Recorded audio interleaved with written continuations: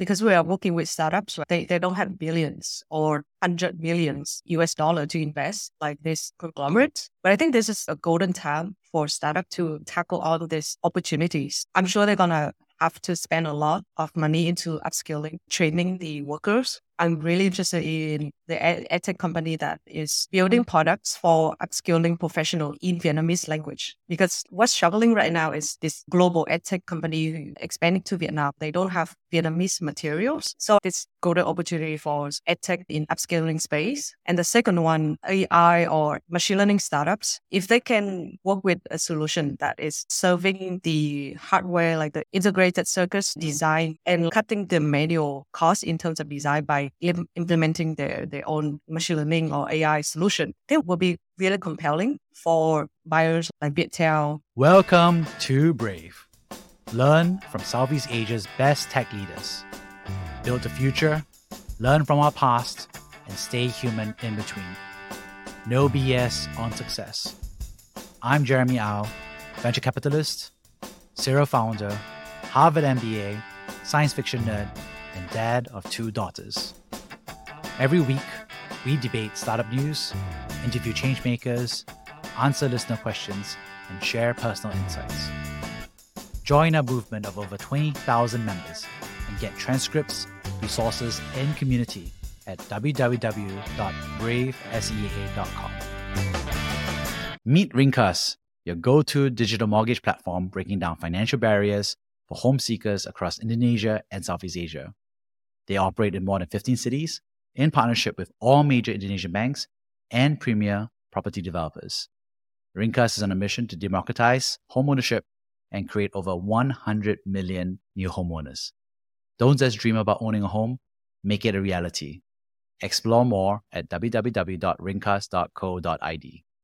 Hey, Valerie. Excited to have you again on our monthly show discussing all things Vietnam. Hi, Jeremy. Excited to see you. Yeah, so happy to come back to our second Vietnam show. Yeah. So what's interesting is that we were discussing and we were talking a lot about VNG last month. And it turns out that VNG delayed its IPO pretty much a second time in terms of the news experience. So what do you think about that, Valerie? Yeah, so to be honest, I am not surprised because it's still not a favorable market condition for tech IPO. Even if you look at all the US companies IPO recently, like Instacart or Klaviyo, they are bigger in terms of tractions, market share. Their IPO have been facing issue as well. So I'm not too surprised that VNG decided to delay its IPO again. Yeah. What's interesting is that listener left a message to say, hey, we were talking about the parallels between VNG and Tencent in terms of their growth strategy about starting from games into different businesses. But this person also said that we should also highlight the shared stock ownership as well. So I felt like I wanted to share some of these numbers, which was a good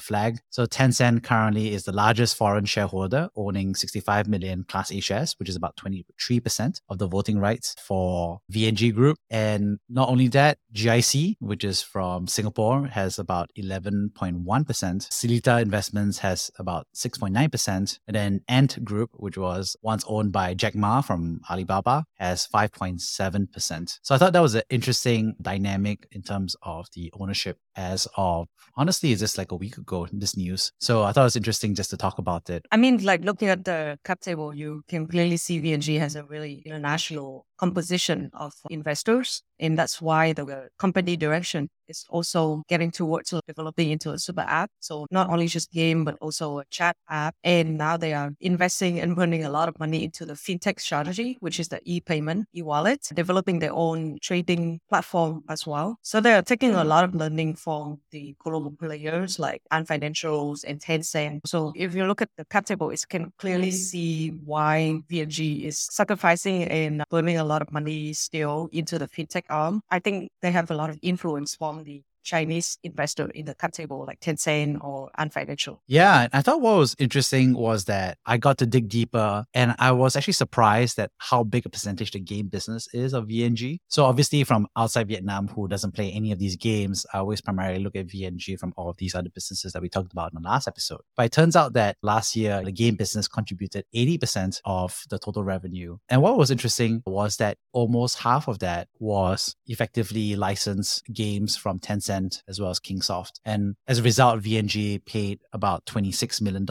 of royalties last year to Tencent. So I thought it was interesting to see that it's not just investment, but it's such a very deep relationship, especially on the game side. So I actually visited the Tencent office back in August when I was in Hong Kong. They come visit VNG office quite often, according to the person that I had meetings with. And it's interesting because they kind of slowing down the investment activities in Vietnam right now because as you're aware, VNG has been one of the largest investment into Vietnam for Tencent, and they're still holding on for and waiting for that IPO event to happen. So we are all watching out for when the market recover next year and welcome Tencent to come back and further big tech investor from China to come back and kind of sharing their expertise into the tech ecosystem in Vietnam. Yeah. And I think what's going to happen is a lot of other tech startups continue to reschedule IPO, continue to, fingers crossed, hope that VNG successfully lists in Vietnam, because as we discussed last month, this is actually a really important pioneer to show that you can go public both on the legal front, but also from an economic front as well. So a lot of the ecosystem rides on them, pioneering and showing global funds that companies can go public from Vietnam as well. On that note, I think there was a big visit from Joe Biden that you wanted to talk about. Yeah, so a month ago in mid-September, President Joe Biden visited Vietnam, which is a very historic site visit and elevate U.S.-Vietnam relationship to, I think, the highest level, which is comprehensive strategic partnership. So it's really showing the new page and the short time between Vietnam and the U.S. in terms of not just economic, business, trade, but also political relations, humans, people, like education and training between the Vietnamese and the American. And for sure, signaling more investment into the economy and in particular the digital economy, STEM industry. So I'm super excited from these events and expecting to see further developments into making Vietnam a more attractive destination for FDI and more attractive destination for a lot of talents to come back or to come to Vietnam and contribute. Yeah, I thought it was interesting because the foreign minister for China, Wang Yi, also visited Vietnam the month before Biden came. So always interesting to see both the US and Chinese diplomats all going to Vietnam and making Vietnam part of their pit stops and trying to sell their respective points of view. That was interesting for the US side, especially, was that Joe Biden was accompanied by senior executives from Google, from Intel, from Amcor, which is a Vietnamese partner for a lot of these businesses, as well as Global Foundries. So it's interesting because Intel is a $1.5 billion factory in southern Vietnam for assembling, packaging, and testing microchips. Amcor is building a factory for semiconductor assembly and testing. Marvel was part of the group, which also does chip designing. Obviously, Global Foundries is also building chips. So a lot of microchips in this delegation. Yeah, I think you're also missing Synopsys. They are also signing a partnership with the Saigon High-Tech Park and planning to ship some of their design to Vietnam as well. So we can clearly see the biggest team from this big partnership upgrade is to invest further into the semiconductor and chip manufacturing industry. However, if we look at the entire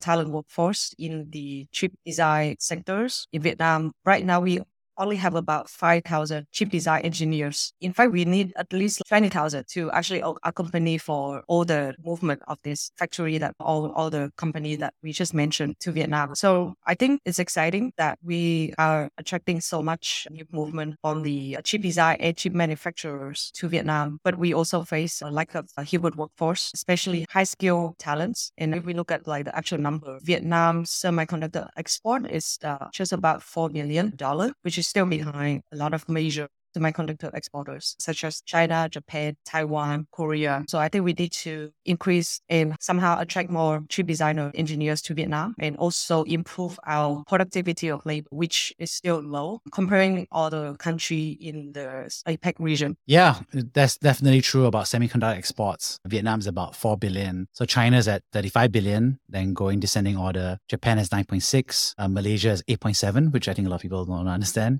Then you have Germany at 6.4 billion, then Taiwan at 5.5 billion, Singapore at 5.3 billion, US at 5 billion, Korea at 4.9 billion, and then Vietnam for 4.2 billion. I thought this is a really interesting dynamic where adding two more ASEAN countries, Thailand's at 2.9 billion and Philippines is 2.2 billion. So it's actually quite interesting that there's so much microchip activity across Asia. It feels like the vast majority of chips exported is built in Asia and a good chunk of it is being built in Southeast Asia. Yeah, Southeast Asia or North Southeast Asia, like Exactly. Korea, Japan, Taiwan. Yeah. It's interesting because when you think about high tech, a lot of people are thinking about the US, but then you're thinking about chip manufacturing, semiconductors. Then you're like, whoa, Southeast Asia is effectively, and Asia is effectively the vast majority of these exports. And I thought it was interesting as well that Biden, in his coming, he signed the act, an agreement that money from the CHIPS Act, which is a bipartisan policy to improve domestic US chip production, some of that money is actually going to Vietnam to help train those engineers, the deficit you talked about, right? The 20,000 missing engineers. So I thought it was really interesting because you have American money that was designed for American production and manufacturing is going to Vietnam for education. I just thought it was an interesting dynamic. Yeah, but so Vietnam has the capability to design and produce our own chip, but we don't know if we can ramp up the quality fast enough to fill the gap that China is producing chip in a very accelerated rate. And US want to diversify that supply chain, and Vietnam is one of the largest candidates. So we have Viettel, which is our largest telecom company that is run by military, and FPT Technology Corp, which is our largest publicly traded technology conglomerate in Vietnam. So those two announced that they were able to produce their own chips last year in end of 2022. FPT even spin off in unit called FPT Semiconductor, and they even have ambition to IPO in 2027, which is, I think, is very likely if they are able to achieve profitability, because FPT has done it before. They had spin off the retail unit to FPT Retail, and now it's like an independent publicly traded company in the VN Index. So I think it's interesting if this spin off of FPT Semiconductor prove that they can ramp up their quality of chip to be on par with what US buyers are looking for. So let's see. Yeah, I think there's a lot of innovation because a lot of this, everybody's trying to design chips and research because of all these sanctions and everything. The big news of that last month as well was like Huawei also innovated. They built a 7 nanometer chip, and then America was very unhappy because the whole point of sanctions was to prevent them from building a 7 nanometer. And it's been barely a year, and Huawei is already kind of either engineered or reverse engineered the approach of how to do it. So the sanctions are not as potent in terms of stopping the R&D dynamic that US intended. Yeah, that's right. I mean, especially the Chinese, they have been investing and developing their own technology for years. So I think any immediate sanction will not stop them from keep R&D or keep innovating overnight. Yeah, this catalyst might kind of shock them for a short period of time.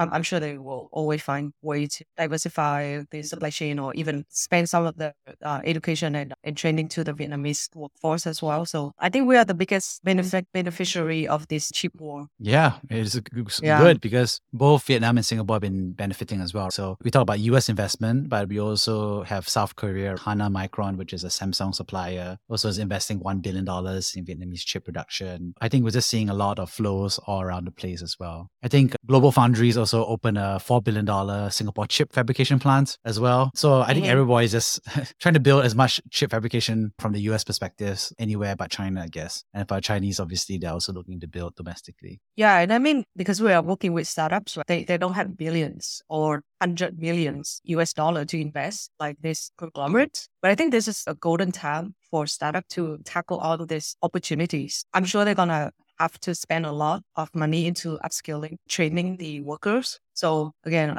in the EdTech event 2 months ago, I mentioned that I'm really interested in the EdTech company that is building products for upskilling professionals in Vietnamese language. Because what's struggling right now is this global EdTech company expanding to Vietnam. They don't have Vietnamese materials. So it's golden opportunity for EdTech in upskilling space. And the second one, I think AI or machine learning startups, if they can work with a solution that is serving the hardware, like the integrated circuits design, and cutting the manual cost in terms of design by implementing their own machine learning or AI solution, that will be really compelling for buyers like Viettel. So yeah, if there's any startup solving or looking in these two solutions to these two problems and willing to either move to Vietnam or have a local team in Vietnam who are able to talk to Vietnamese enterprise or Vietnamese conglomerates and can sell this solution to Vietnamese enterprise, I would be really interested. And I think this is like golden opportunity for startups. Yeah, just want to add that in. Yeah, I agree with you. And I think that's where I also met you a few months ago. There was a Singapore delegation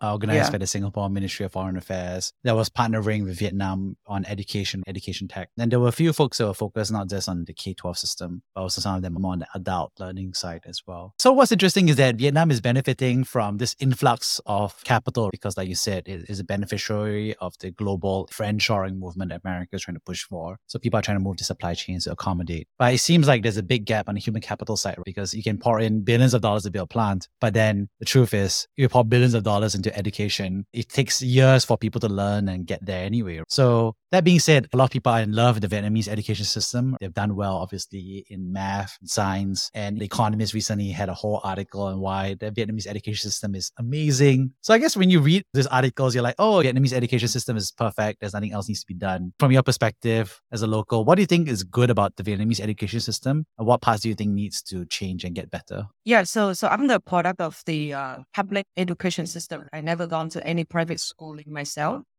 So the biggest advantage is the affordability of the public education system. I think my tuition back then was like $100 for a year or less. I can't remember, but I think less than $100, maybe 50 or so. So it's too long ago, but the affordability, if you look at the actual holistic development of a person, it's still kind of missing because every class is a bit packed, 50 or plus students. So that means a teacher cannot really spend time focusing on one child because she has 50 other kids to worry about. And so the curriculum is also not optimized for every child development. It's very standardized, very textbook theoretical focused as well, like a practical skill set. If you look at, let's say, language learning, the curriculum is more like on grammar and mostly on grammar and not focusing on actual communication, pronunciations, or developing soft skill, critical thinking skill, etc. I think the good thing is it's affordable. It kind of train the students on discipline. There's still some disadvantage. The largest one is lack of practical training. So not all students will go into university field, university higher education, but we don't have the system that help training these who don't want to pursue higher education, but more like vocational training. That's why that kind of resulted in why we still, for example, chip design engineers. And maybe in terms of like language learning, we need more programs that actually focusing on communication skill sets or speaking skill set rather than just like grammar or writing. Yeah, I think there's a company called Phonos that is been building for some of that adult learning perspective, more from an audio book version. So that was interesting where this founder basically says, hey, what are people interested in? And turns out people are very interested in Vietnamese translations of books like Rich Dad, Poor Dad, 7 Effective Habits, all this business self-help books, and very hungry, right? Which is great to hear. Have you seen any other interesting startups that are looking to tackle this adult education space or lifelong learning? Yes, I have. But I'm working on that. Maybe we can discuss after. It's like, this is a deal I'm doing. I don't want to talk about it. Exactly. Okay, maybe next month or maybe in 2 months' time, we'll come back to it. You'll be like, okay, three months ago, I was teasing you, Jeremy, about this amazing company that is doing adult learning, and now I can finally talk about it. So yeah. So I think another news as well, some interesting investments. So I think Bain Capital did their first deal ever in Vietnam. They invested $200 million in Masan Group. Can you tell us about what Masan Group is and what it does? Yeah, so Masan is like number one conglomerate in Vietnam in terms of consumer. So you could see the products in literally every single house, Vietnamese household. Even I have a couple like fish sauce or chili sauce produced by Masan. So their main product is consumer packaged goods, but they have number one market share in Vietnam. So I think it's very exciting that this is the first investment all of Bain Capital, and then no surprise that they choose the number one consumer conglomerate in Vietnam. And for my intels, check size might be even more than 200 million. Bain Capital being one of the top 4 largest private equity firms in the world. They don't have intention to even invest more than 200 million. And we are super excited for this news. And for the record, Masan has a lot of mega public and private equity funds that invested in them as well. So Bain is not the first one. Bain is not the first mega PE that have invested in Masan. Yeah. So TBG, the Abu Dhabi Investment Authority, GIC, which is Singapore Sovereign Wealth Fund, as well as Temasek-backed Seatown Holdings, Alibaba and SK Group all are prior investors. I've actually previously worked with Bain Capital as a consultant at Bain and Company, so we were working alongside the Bain team. So kind of a perspective on how they work. And long story short is Bain Capital people are really smart. They're really savvy investors. So I think it's really interesting to see how and what they're intending to do. Actually, I like this quote that Masan CEO Danny Lay said, is that we aim to be a profitable multiplier in Vietnam's golden consumption era. Bain Capital's partnership is a strong validation of all the consumer-centric investments and transformation we have made over the past 18 months to win 80% of the consumer wallet. And after I read this quote, I was like, so why do you need money if you have 80% of the consumer wallet? Because that's already a huge amount of market share. Obviously, I'm not sure how to define it as well. But I just thought it was an interesting quote that was very optimistic about what needs to be done. They have big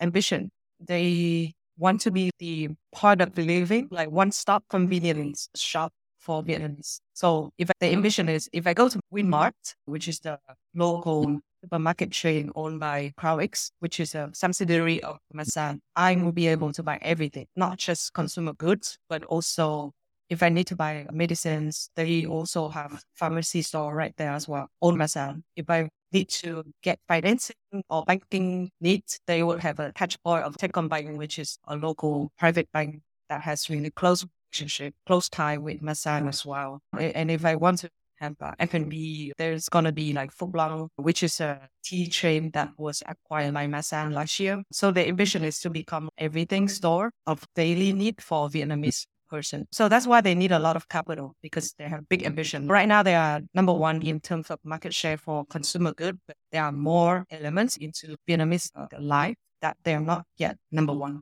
Yeah. So I guess what they're trying to do is go from 80% of the consumer wallet to 100% of the household wallet. Yeah. So